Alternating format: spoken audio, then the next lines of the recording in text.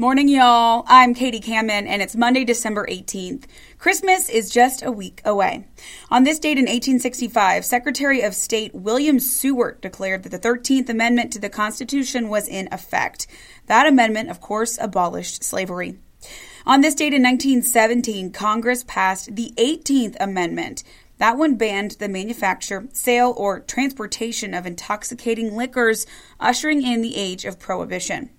For your Morning Y'all trivia question, which amendment repealed that 18th Amendment and how long did it take for Congress to pass it? I'll have that answer coming up. But first, let's get a look at that first alert weather forecast. And good Monday morning to you. I'm meteorologist Joey Sylvan. Good riddance to that storm that impacted us yesterday. Weather calming down. Still a little breezy today, but back to sunshine. Temperatures cool in the 40s this morning. Will climb to about 60, if not in the low 60s this afternoon. Then a cold front comes through this evening. That's going to really drop the temperatures around freezing on average tomorrow morning, and only 49 for a high temperature on our Tuesday afternoon. So chillier weather on the way for most of this week. We will see a warming trend as we go toward the end of the week and into the upcoming weekend leading up to Christmas Eve there on Sunday, 65 with a small chance of rain. You're listening to Morning Y'all, your local headlines and first alert weather forecast, powered by the Lowcountry's news leader, Live 5 News. Now, let's get to your morning headlines. Out in downtown Charleston, several roads, as she mentioned, do remain closed this morning. The high tide rose close to 10 feet at its peak yesterday, leaving cars underwater and local businesses soaked. Our Destiny Kennedy is live in downtown Charleston this morning. So, Destiny, tell us what you're seeing right now behind you. Shelby, Katie, I'm actually here on the corner of Lockwood Drive and West Edge Street, and this is specifically where I was stuck yesterday here in downtown Charleston. I'm going to move out of the way. As you can see, there is ponding going on, but yesterday it was completely flooded. There were cars halfway submerged in the water, and as you see down the road, the signal light is blinking red. So those signal lights are still out even down here in this area. Now, Charleston Mayor John Tecklenburg issued a statement last night on the historic tides and flooding in downtown. He says yesterday was a tough and frustrating day for citizens and that thankfully no major injuries have been reported at this time. Tecklenburg says recovery efforts are already underway and that because of storms like this is one of the reasons we must move forward with infrastructure improvements and perimeter protection. One business owner tells us she is unsure how they will pick up the pieces. Now, like I said, it was a madhouse down here yesterday because there was so much flooding and people did not know what to do. I actually made my way up in the Publix parking garage for safety. Reporting in downtown Charleston, Destiny Kennedy, Live 5 News. Thank you for that, Destiny. The city of Charleston is asking you to report any damage that happened because of that high tide and the heavy rainfall.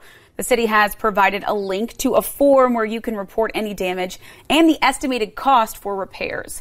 You can find a link to access that form on our website, live5news.com. Just look under the big red box. If you're having trouble or need some help with that form, you can also call the Citizen Services Desk at 843-724-7311. The Charleston Water System has issued a public notice warning area residents that heavy rains and flooding could cause some issues with sewer systems. The group said due to heavy rains and tidal flooding that we saw, sanitary sewer overflows are happening across the coverage area.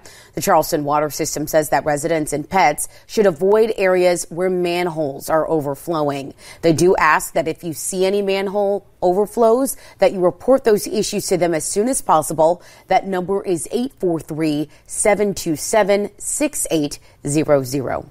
This time of year is, of course, the season of giving, and for a lot of people, they're giving back to their loved ones, but you can also give back to your community. Yeah, you can do that by giving the gift of life to a stranger by donating blood. There's lots of blood drives happening in the area this week. Tidelands Health is hosting multiple blood drives this month alongside the American Red Cross and the Blood Connection. You have two opportunities to donate today. You can either donate at Tidelands Georgetown Memorial Hospital between 10:30 and 1:30, or head on over to Tidelands Waccamaw Community Hospital from 9 a.m. to noon. Appointments are preferred, but walk-ins are accepted. You do need to be at least 17 years old to donate, and you need to bring your ID. The second annual holiday blood drive at Carolina Bay, that neighborhood, is happening next Wednesday, December 27th. The mobile blood drive is from 10 in the morning to 3 in the afternoon. Donors will get $70 in e-gift cards. The Blood Connection's goal is they want to see at least 100 donors come out this year. The Blood Connection is also partnering with Somerville Medical Center for a blood drive at the end of the month. You can donate on Sunday, December 31st, anytime between 8 and 1. You are asked to make an appointment, and everyone who donates will get $50 in rewards for their donation. The Beaufort County Alcohol and Drug Abuse Department is offering free 5-minute Narcan trainings this week. With the help of the Beaufort County Library System, you can be a part of 4 different events at library branches across the county. The first 2 events are today at the Bluffton and Hilton Head Library branches. Those will be from 2:30 to 6:30 p.m. The training is meant to help you understand how to identify the signs of a drug overdose and how to help someone who may be overdosing. The next 2 events are tomorrow, December 19th at the Beaufort and St. Helena Library branches. Those are from 2:30 to 6:30 p.m. again. You do not need an appointment, and everyone who does complete that training will get a free supply of Narcan. They'll also be supplying free doTERRA bags to safely get rid of any expired or unwanted medication. The Trident Breast Center and the Somerville Breast Center are hosting a Mammo catch-up event this week. This event features extended hours as an opportunity for women to schedule a mammogram before the end of the year. Health officials say mammograms are the only screening test proven to help reduce breast cancer deaths and detect cancer as early as possible.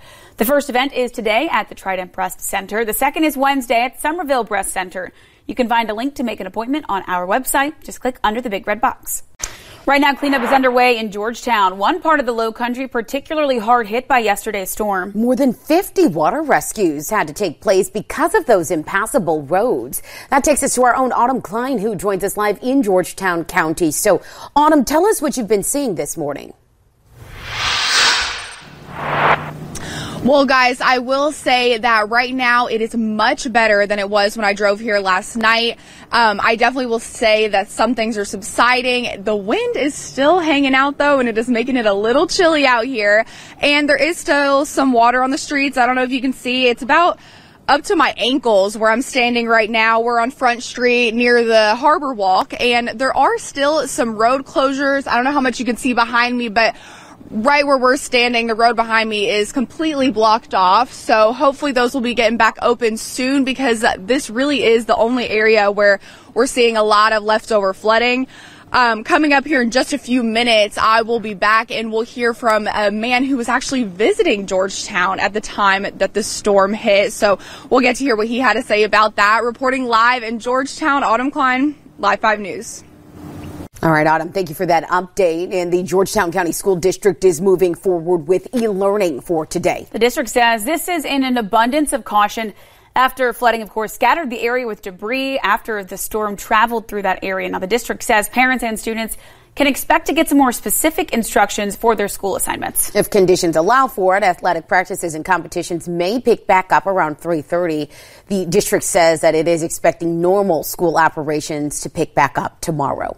At the top of the show, I told you on this date in 1917, Congress passed Prohibition, which banned the making, sale, and transportation of intoxicating liquors. Which amendment reversed it, and when was it passed? You're right if you remembered from your history class that the 21st Amendment repealed the 18th. It was ratified in 1933, 14 years after Prohibition went into effect. Celebrating birthdays on this Monday, Rolling Stones guitarist Keith Richards is 80. Director Steven Spielberg is 77. Movie critic Leonard Maltin is 73. Actor Brad Pitt is 60. Wrestler Stone Cold Steve Austin is 59. And singer Christina Aguilera is 43. Thanks so much for joining us for Morning Y'all, powered by Live 5 News. I'm Katie Kamen. I hope you have a great start to your week. I'll talk to you tomorrow. Morning Y'all is produced every weekday morning. Be sure to subscribe wherever you get your podcasts and download the Live 5 News app for your mobile device. Get the latest news and weather updates 24/7 from Live 5 News, the Low Country's news leader.